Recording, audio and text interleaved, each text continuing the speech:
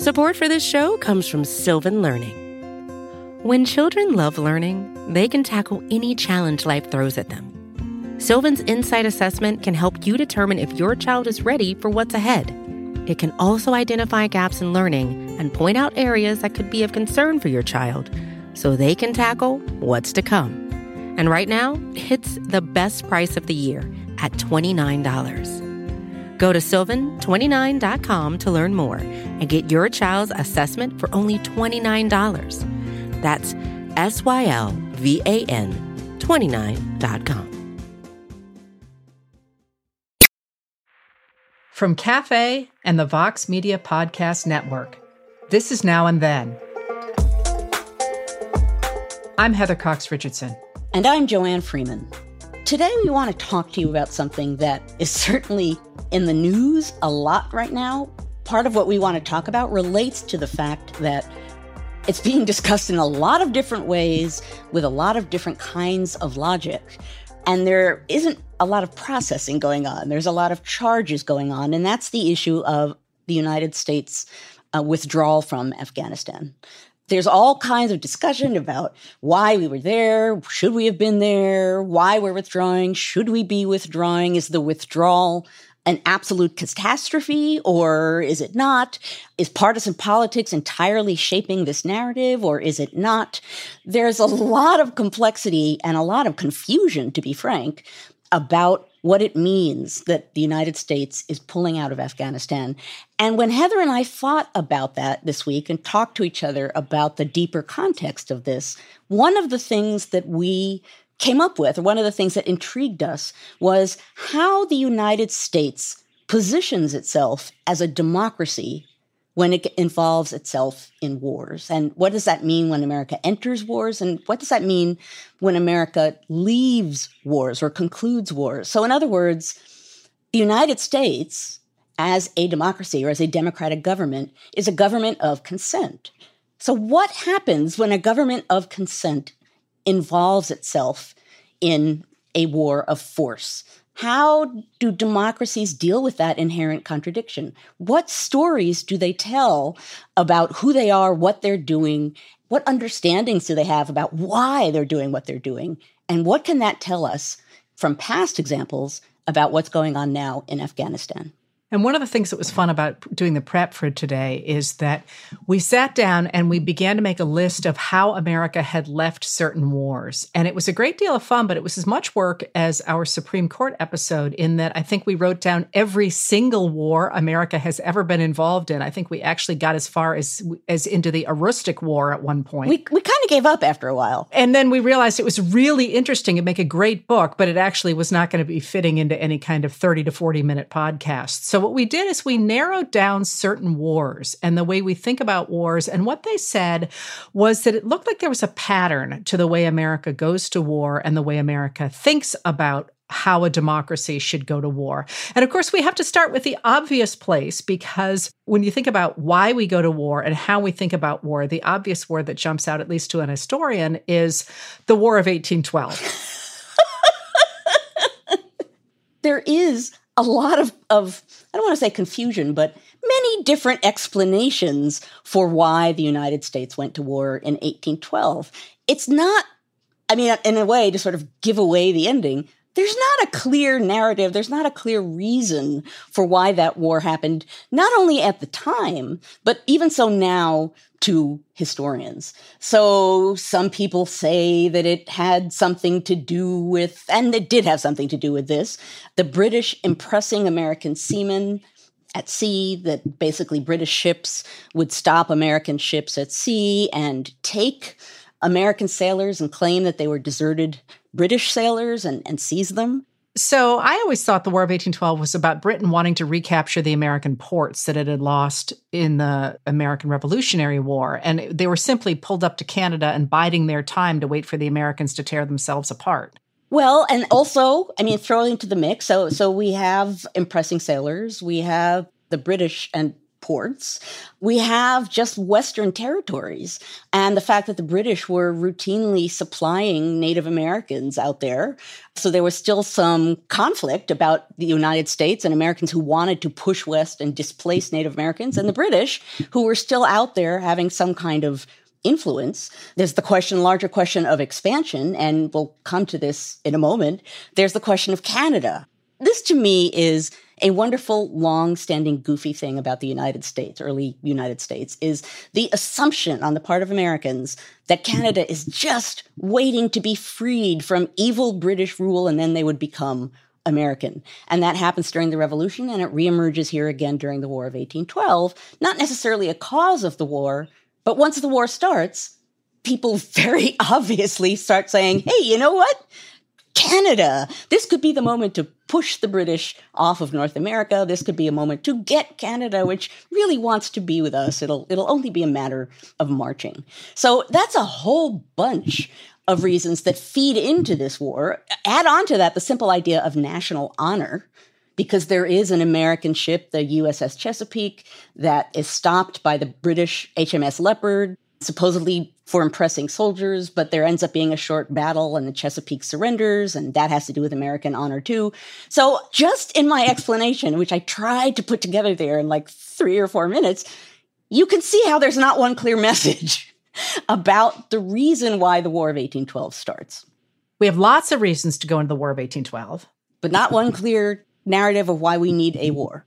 So you have to tell that story you were telling me about the president not knowing how to fight a democratic war either? So at that particular moment, the United States as a democratic republic, and a new one that at this point isn't 20 years old yet, has a weak army, a weak navy. The officer corps of that weak army and navy are largely people who are left over from the American Revolution, so they're elderly. You have a president who, before all of this starts, Thomas Jefferson, isn't really excited about the fact of going to war and tries to impose sanctions on the British through an embargo, through holding off trade by preventing the British from getting American raw materials for British industry. So there's really not a lot in place for a war to move ahead, which partly affects the narrative here, which is because anyone who even thinks a war is necessary can't say, yeah, go.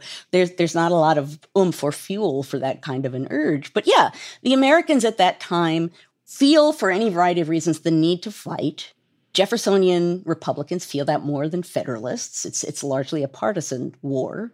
But no one really absolutely knows, for reasons of supply and for reasons of experience, how to go about doing what it is they're doing. And is this a war? And when is it a war? And should it be a war? It's a war that has a lot of inherent complications. So one of the things I do love about this war is that in the process of fighting it, there is, with the declaration of war and the push to go to war, there it's really led in the Congress by Henry Clay from Kentucky, one of the young war hawks. They had this idea that they were sort of going to go out and fight against the British and they were going to cement American power. But crucially, to my mind, they don't yet have a language to do that. So Thomas Jefferson writes a letter in which he says, the acquisition of Canada this year, as far as the neighborhood of Quebec, will be a mere matter of marching, as you said, Joanne, and will give us the experience for the attack of Halifax the next and the final expulsion of England from the American continent. Halifax once taken, every cockboat of hers must return to England for repairs. Their fleet will annihilate our public force on the water, but our privateers will eat out the vitals of their commerce. Perhaps they will burn New York or Boston. If they do, we must burn the city of London. I mean, it's this incredibly grandiose, we're going to go ahead, we're going to fight this war, it's going to be incredibly easy. So how does it turn out? Well, there is indeed a war. In 1814, it takes a turn for the worse because Napoleon is defeated, and that means that the British can focus their troops on what's going on in North America. So in 1814, they burn Washington, they burn the White House, they burn the Capitol. The United States, in turn, repulses some British raids on Baltimore and New York. That kind of ends most of the fighting in the North. More fighting goes on in the South and in the West. Here we have Andrew Jackson swim into the picture. There's a battle at New Orleans where he emerges as the grand hero. However, kind of in sync with everything else that's strange about this war, that battle, news of that battle arrives in the United States at roughly the same time as news of the Treaty of Ghent declaring peace. So Jackson becomes the hero of New Orleans, and the war is basically declared over, a largely inconsequential war. Now, of course, both sides claim victory, particularly the United States. You're killing me here because I love the War of 1812, and I could make a big case that it's the most consequential war, but I'm going to give you that turf today, and we'll have to revisit it sometime in the future. But what comes out of the war is not a clear narrative, because by the end of the war, the country is bitterly divided over it, right? Well, yes, although what comes out of the war is one clear narrative that actually did not help with the war itself, but changes the American psyche afterwards. And that is, a lot of Americans take that war to be a second war of independence, and it proves that the Republic, to use Hollywood speak, has long legs, that the Republic is going to survive, that it's going to go on, that this really means something, even if it wasn't a huge victory, even though there were some ways in which the United States gained from it.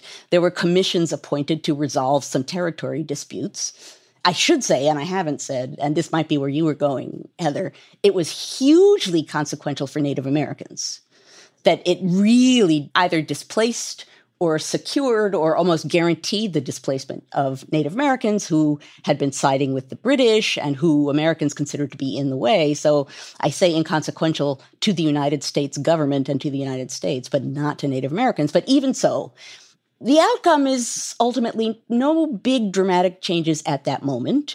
There is still some division in the United States, but there's a new kind of sense of swagger in the United States, believing that, hey, look, we survived 2 wars with Great Britain. You can see it in cartoons at the time, political cartoons at the time.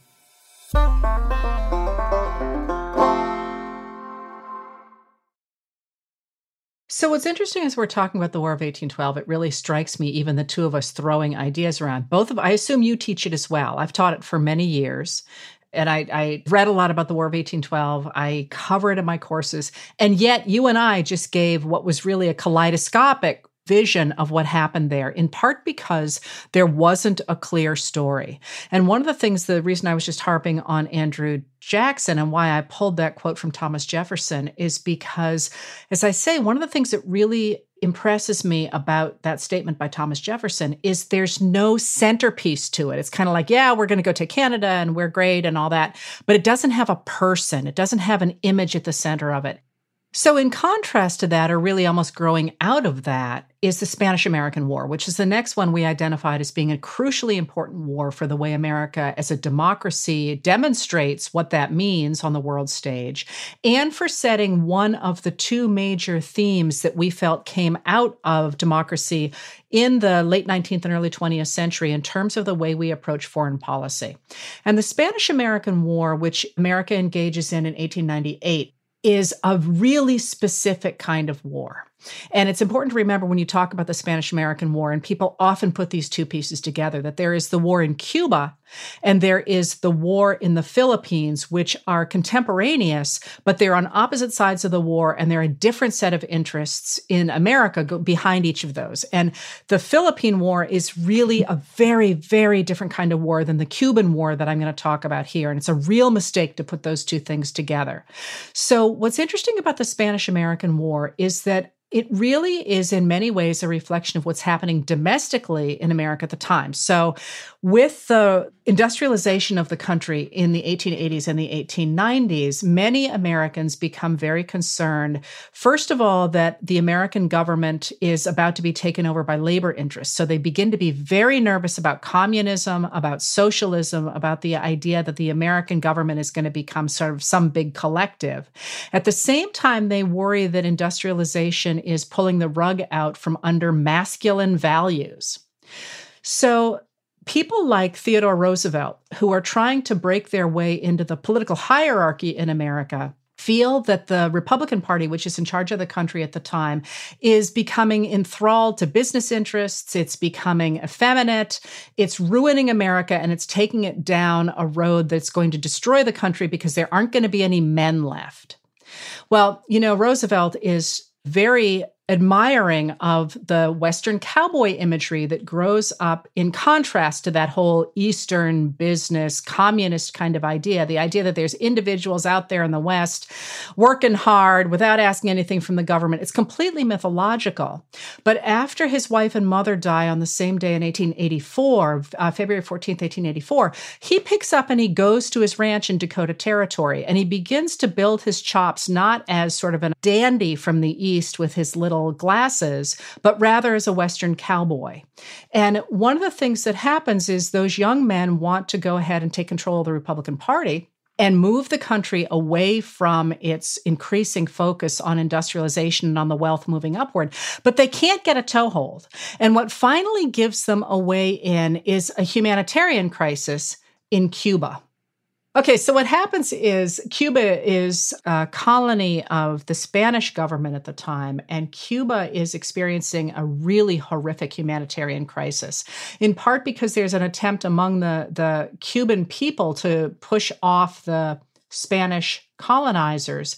And the Spanish get frustrated by this and put in a new commander who wants to go ahead and break the back of the Cuban resistance once and for all. So he goes ahead and he puts over the island what's called a reconcentrado policy, which is essentially concentrating individuals into towns.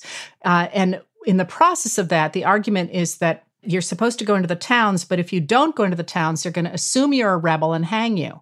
So what this does is it concentrates people in the towns in Cuba where there's not adequate food or water or shelter, of course, or the conditions are very unsanitary. So people in Cuba start to die in huge numbers. So at the same time as this is going on in 1896, 1897, the newspapers back in America grab hold of this idea and they construct a narrative. And so they create this narrative of atrocities in Cuba that headline their newspapers. There are two leading editors in this period who are pushing along this line, this narrative. One of them is William Randolph Hearst, who is the editor of the New York Journal. Another is Joseph Pulitzer, who's the editor of the New York World. They are among the people who begin a strain of journalism, or at least it begins to be called in this period, yellow journalism, which means journalism that really isn't grounded on legitimate, well-researched news, but really is grounded on eye-catching headlines. It's really the 1890s when yellow journalism takes off. Both of these newspapers, and particularly Hearst, really begin promoting this narrative of the cruelty and tyranny of what's going on in Cuba, and that there must be a war for the sake of Cuba and to defeat the tyranny of Europe. Well, Cuban women and children, especially. And that's one thing that the newspapers really hit on is the numbers of dead children and the abuses against women, to the point that they actually send a reporter down to rescue a famous woman Cuban revolutionary. And he writes a book about it. The newspapers run with it, and he writes a book about it. Well, Teddy Roosevelt at this time is a young, aspiring politician, and he's the Assistant Secretary of War. And he has a number of good friends who are like him, people like Henry Cabot Lodge in Massachusetts or Albert Beveridge in Indiana, people who think that in order to rejuvenate America, that they need to go into Cuba to rebuild masculinity and to rebuild American individualism and give it some real muscle. And so the president at the time is a man named William McKinley, and he has lived through the Civil War. And he says, I don't want to go to war. I have seen, this is a quote, I have seen the bodies piled up, and I do not want to see another, that is, see another war. And McKinley, who is working with the business interests in America, says, I have no interest in going into this war. And the younger guys are saying, we have to. It's important for us to rebuild America by going into this humanitarian war. So the tensions between America and Americans, really, and Cuba continue to escalate until the USS Maine explodes in Havana Harbor in, I believe it's February of 1898. And when that happens, we historians believe that it was probably an accident, that probably it was there was a powder magazine that was stored next to inflammable substances. But the newspapers run with this, and they argue that Spain has attacked America. Remember the Maine, to hell with Spain. When I think of the Spanish-American War, even not as a historian, and I'll bet many people out there listening right now, they might not know what remember the Maine refers to, but it's one of those phrases that sort of rings throughout history. Remember the Maine! And just the simple phrase itself, in and of itself, has that kind of belligerent, angry, we must go to war power behind it. So here, even despite the fact that, as you just said, Heather, that it's probably an accident, it takes on this real power. But so what happens then is that the McKinley wants to go ahead and actually have an investigation, and the newspapers want no part of it. They believe, or not, they don't really believe it, I think. They say that Spain has attacked America, although, of course, Spain had no interest in bringing America into that war. But McKinley asks for a declaration of war, and Congress goes ahead and declares war against Spain. And instantly, it becomes a very specific kind of war. It becomes what I'm going to call a cowboy war, quite literally. Jesse James's brother, Frank, actually offers to pull together a regiment of people to fight in that war. And Buffalo Bill actually writes an article that he titles, How I Could Drive Spaniards from Cuba with 30,000 Indian Braves. Oh, and boy. Teddy Roosevelt pulls together a regiment of people to fight in that war. And he very deliberately argues that they are American individuals who are going to spread morality and capitalism, although that word isn't really being bandied about yet, but that's the idea, the economy, if you will, and democracy to benighted regions. And the press so loves this idea that they dub his men the Rough Riders. And the Rough Riders is taken explicitly from Buffalo Bill's Wild West show. So you literally have cowboys going in to bring morality and an American economy and democracy around the world. What better way would there be to frame this as a war in the American tradition, with American logic, having something inherently to do with what the United States should be doing, than to use that cowboy image? And obviously, I think some of what you're describing, Heather, you correct me if I'm wrong, but some of that is strategic, and some of that, I think, is genuine and born of that moment. Well, yes, but what's really cool to me, and the reason I kept harping on Jefferson didn't have a figure to be the heart of his, we'll just go take it over. Teddy Roosevelt's got the cowboy, and he goes ahead and he works with Frederick Remington, the great Western artist, to go ahead and present this as a cowboy war. On the front page of his newspaper, on the front page of the New York Journal. And it gives this American image of, we can go in, we can sort of rush in, accomplish humanity and democracy and economy, and then pull out, and everybody's going to live happily ever after. And that is actually pretty much, I mean, the Cuban War goes on in really interesting ways, but the way it gets portrayed in the newspapers is that America wins that war in a heartbeat at San Juan Hill. It's actually Kettle Hill that so many of the images come from. And then largely the war in Cuba in the newspapers is this raging success. Now, again, I made the distinction between that and the Philippine War. The Philippine War got very little press compared to the Cuban part of the war, because the Philippine War, although again it is against the Spanish Empire there originally, it quickly becomes a war against the Filipinos themselves, and it drags on for quite a long time. It becomes a war characterized by atrocities on both sides, and a war that becomes what some historians have called America's first Vietnam. But that doesn't get wrapped up into that image of the American cowboy exporting democracy abroad. And the press, as you just mentioned, Heather, plays a major role in framing and portraying that idea, that narrative, the signs of cruelty and then the signs of victory, to the point that William Randolph Hearst claims a week after the United States declared war on Spain, on the front page of his newspaper, the headline is, "How do you like the Journal's war?" Now, he's exaggerating just a bit, but he's making a very strong statement about the press and the power of the press in framing an understanding of what's going on in such a way that, in his mind at least, it helped push the nation into warfare.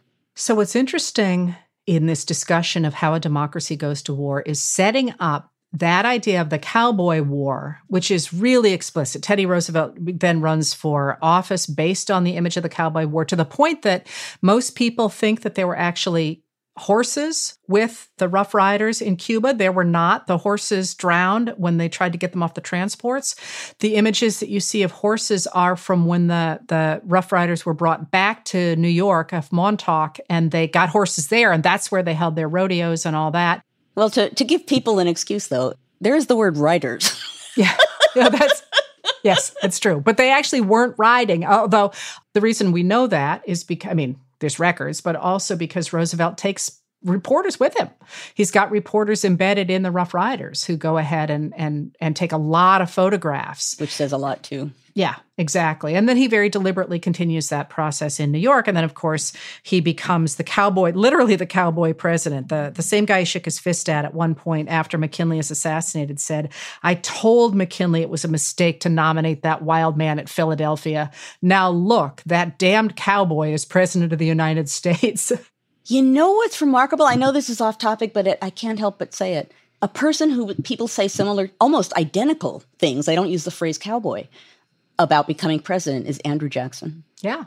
Well, look at what that guy did. We're going somewhere with this. Exactly. I had to throw that in. But yeah, we are indeed moving in a direction. But first, we're going to take a detour, because that is not the way that America got into its most famous war, which is a completely different way of thinking about democracy and the road to war. And that, of course, is the way Franklin Delano Roosevelt enters America into World War II, which begins to happen, of course, earlier than I'm going to talk about, but really dramatically by January of 1941. So most people think about the entry into World War II as being about the bombing of Pearl Harbor on December 7th, 1941. But in fact, FDR really clears the way, really importantly, in January of that year when he gives his State of the Union address. And in that State of the Union address, a number of themes come through. And one of them is that a lot of Americans at the time were saying, this isn't our war over there in Europe. We don't want any part of that war. We're going to stay isolated over here. And as some people may have pointed out, that with the rise of the New Deal, or with the enactment of the New Deal after 1933, a lot of Americans actually began to embrace right-wing activism and even fascism in America. And FDR's got to work against that. But he gives this State of the Union address on January 6, 1941, in which he starts out by saying, "At times like these, it is immature and incidentally untrue for anybody to brag that an unprepared America, single-handed and with one hand tied behind its back, can hold off the whole world." So take that, Thomas Jefferson, and take that. You always find a way to swat at Jefferson. And lo and behold. I was so good when we talked about him before, though. I didn't say anything. I didn't say anything. I thought things, but I didn't say anything. But also take that Teddy Roosevelt, who is, of course, related to Franklin Delano Roosevelt, although a member of a different political party. But so first of all, he's saying, forget the whole cowboy foreign policy. That just isn't going to work here. Instead, we need to go forward into this crisis in the world, in liberal democracy in the world, united.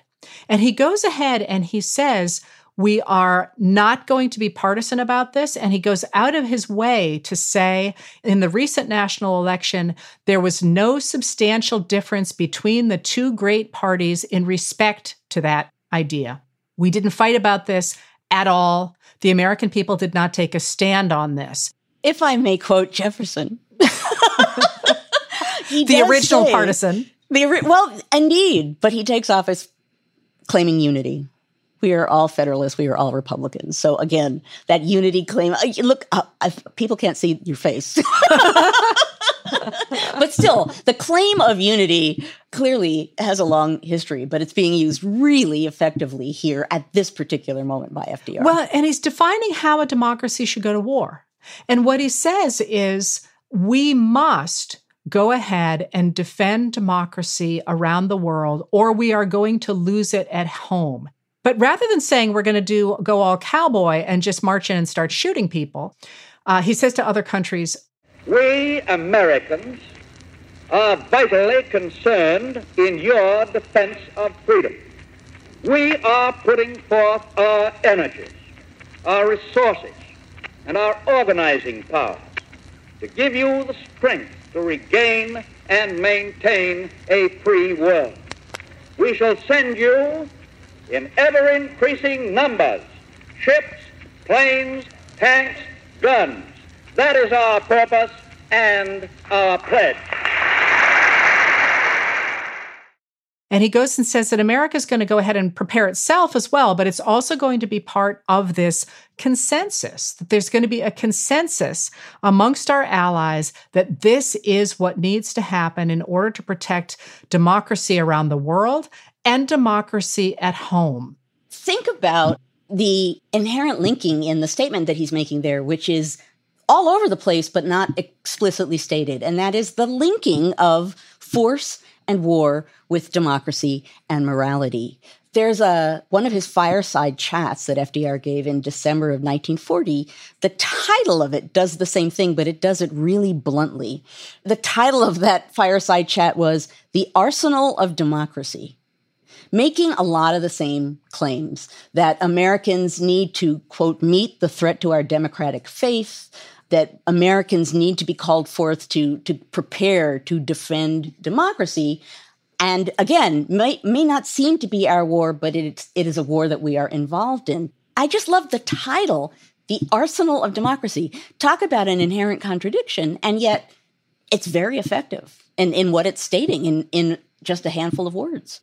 Well, and even in this State of the Union speech that next January, he talks about what democracy means. It isn't just we're going to go ahead and bring democracy the way that Teddy Roosevelt talks about, or take Canada the way certain other people talk about in 1812. He talks about the New Deal, and he says democracy means that everybody's going to have opportunity, they're going to get jobs, they're going to get security, they're going to get the end of special privilege for a few people, we're going to have civil liberties.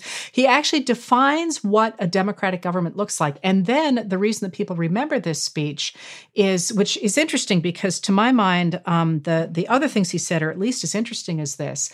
He defines 4 things that are in the interests of American foreign policy, that American foreign policy must take on and must defend. So these become America's vital interests: freedom of speech, freedom of worship, so everybody should be able to worship God in his or her own way, everywhere in the world; freedom from want, that is, people should have a healthy life; and finally, freedom from fear, which means that you don't have to worry about physical aggression against you or your country.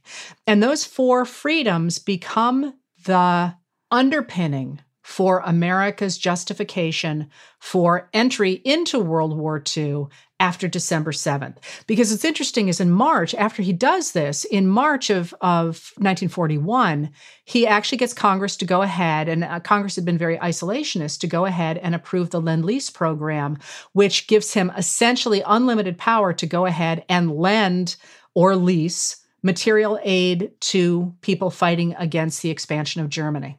And it's worth pointing out that freedom of speech, freedom of worship, freedom from want, freedom from fear, if you're going to be creating a war grounded on a sense of consensus, you need to define the terms, the ideology, what it is the consensus is forming around.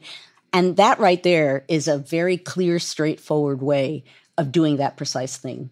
Well, he goes on to create this sense of international cooperation based on these values. And he also brings it home. He talks about not having a partisan slant to this war, but he also goes ahead and talks about everybody getting behind the war, everybody planting victory gardens, for example.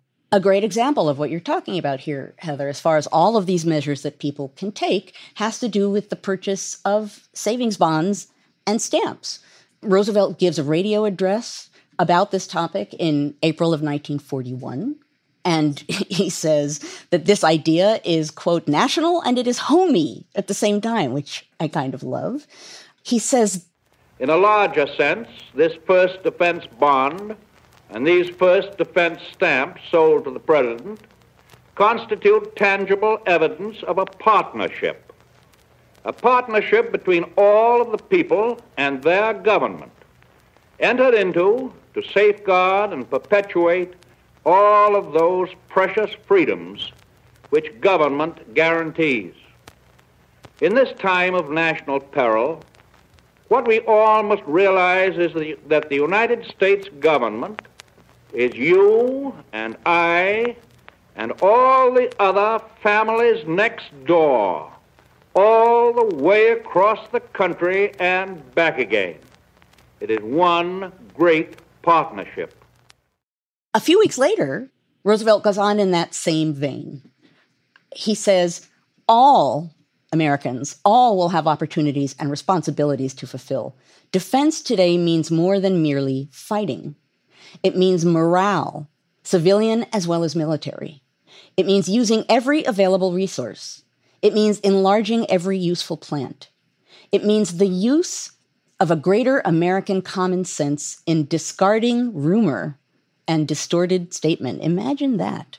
He certainly here, again and again and again, is driving home a sense of community, a sense of unity, a sense of an us, an American us.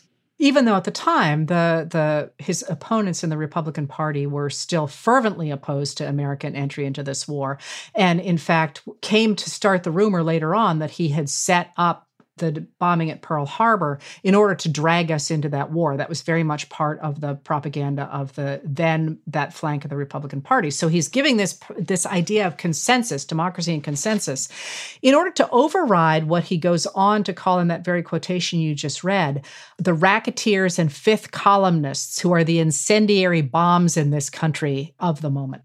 So we have, in a way, two very different visions of what it means to go into war as a democracy. You have the cowboy vision, and then you have what I've been calling the James Bond vision, which is much more sort of high-tech and, I need helpers. I can't do this all on my own. Wheeling and dealing and negotiating and, right, consensus. So cowboy and consensus, I suppose you could say.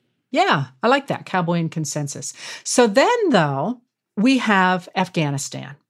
And what's interesting about Afghanistan when we were talking about that in this context is that it's a war in which people today don't seem to have the language to talk about it, which is weird itself since we've been there for 20 years. But it's also an unusual war in that it starts in many ways as a consensus war, and it flips to becoming a cowboy war. So if you remember how do you forget, right? In September of 2001, al-Qaeda attacks America, killing thousands of Americans and also nationals of other countries. I mean, that's a really important piece here, that it's not just Americans who die at 9/11. It's on our territory, but they're not just American nationals. And what the al-Qaeda terrorists are sheltered in Afghanistan by the Taliban government in Afghanistan. So immediately, there is a push amongst the Americans to go in and to weaken the Taliban in order to stop it from being able to shelter al-Qaeda. And in the process, the Americans want to get the terrorists who have launched the attacks on America. And that's precisely the grounds on which America goes into Afghanistan in October of 2001. When President George W. Bush gives the national announcement that we are going into Afghanistan, it's really interesting because he begins by saying this is an international coalition to go in and remove the Taliban or weaken the Taliban enough that it can no longer protect al-Qaeda. We are joined in this operation by our staunch friend, Great Britain. Other close friends, including Canada, Australia, Germany, and France, have pledged forces as the operation unfolds. More than 40 countries in the Middle East, Africa, Europe, and across Asia have granted air transit or landing rights. Many more have shared intelligence. Curiously, though, we do not in America get permission from the United Nations to go ahead and use military force. They're really quite vague on that. And the administration assumes it has the right to go with military force under one of the articles in the UN Charter. I just want to highlight here what you just said, Heather, which is think about, apart from the United Nations, all of the ways in which Bush is reaching out and pointing to other nations as being involved in this conflict, which is framed in one way or another as an attack, a potential attack on the world. So if you're looking for a definition of a consensus war, this is framing the war at this point in precisely that way. Exactly. And he actually says in that speech, of course, the operation was called Enduring Freedom. And he says, we defend not only our precious freedoms, without actually defining what those are, by the way, not only our precious freedoms, but also the freedom of people everywhere to live and raise their children free from fear. So in October of 2001, America begins to bomb the camps protecting al-Qaeda, the al-Qaeda training camps. And within a week, the Taliban offers to put Osama bin Laden, the terrorist behind the attacks, on trial. And the U.S. government says, yeah, right, not happening. Within 2 weeks, the Taliban agrees to hand Osama bin Laden over to a third country for trial if the U.S. will stop bombing. And once again, the U.S. turns that down. By December of 2001, the Taliban offers a full surrender. And the U.S. turns that down, in part because at that point, we don't have access to Osama bin Laden, and we're going to discover later on he's in Pakistan. But the point I wanted to make here is that in a way, this was going to be a consensus war. It was clearly defined. It looked like the Taliban was weakened enough that it wasn't going to be able to protect al-Qaeda any longer. The terrorists were on the run. And yet then the mission changed. And the mission became what looks much more like a cowboy war, with the idea that America was going to replace the coalition sort of shifting alliances in Afghanistan altogether with a new democratic government. We were going to begin nation building, but there was never really a definition of what that was going to look like. And then in 2002, a year after America goes to war in Afghanistan, we get the description of what is now called the Bush Doctrine, the idea that the U.S. can go into countries preemptively to take out terrorists before they strike the United States. And that was what was known as the Bush Doctrine. And the following year, in 2003, America invades Iraq to go ahead and stabilize, as we argued, that country as well as Afghanistan. So we have about 8,000 troops in Afghanistan in 2003 when we begin to divert our attention over to Iraq. And that's how we get this sort of shifting, what are we doing here? And then, of course, But it's worth noting, which you haven't said explicitly, and I know that people listening right now, it's echoing in their heads because of what we have been saying, that flip that you're talking about, well, we can go and do what we need to do anywhere. That I was going to say, that's the cowboy flip, which sounds like a rodeo maneuver, but that is the transition from consensus to cowboy. And that's exactly the way it was even articulated at the time, that this was, we were going to go in and we were going to be the good guys. But a lot of media at the time was like, yeah, we're going to go bring democracy. We're going to go in. We're going to fix everything. We're going to change the way that country was, the kind of the same way that Teddy Roosevelt talked about. And certainly Rush Limbaugh gave that address one day on his show in which he talked about the American cowboy, that we were going to be cowboys and we wore white hats and we were going to clean up everything that was happening in these countries that were harboring terrorists. And that, I think, is where we end up now. We've talked about this before. Of course, the war in Afghanistan goes on, and Barack Obama tries simply to end the war in Afghanistan by throwing more and more troops at it. And he, in fact, manages to capture Osama bin Laden, and very shortly thereafter declares that our mission in Afghanistan is over and that we're going to get out. At the same time, he's basically creating loopholes so that we can stay in Afghanistan.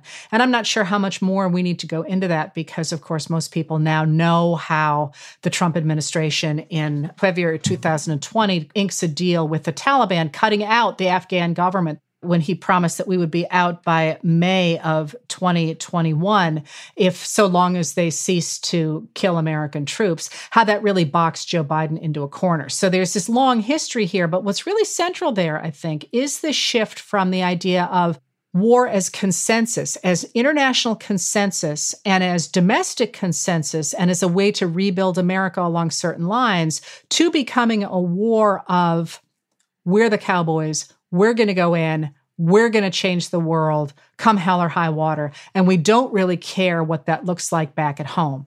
And now, as you and I were talking about before, Biden's taking it back to consensus.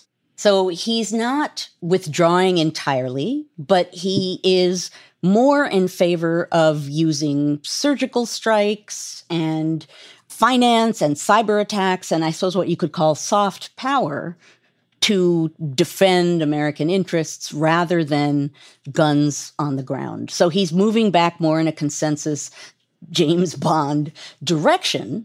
But what you're framing so wonderfully here, Heather, is the fact that there never was one narrative or one understanding or one clear statement about what was happening in Afghanistan. It shifts over time.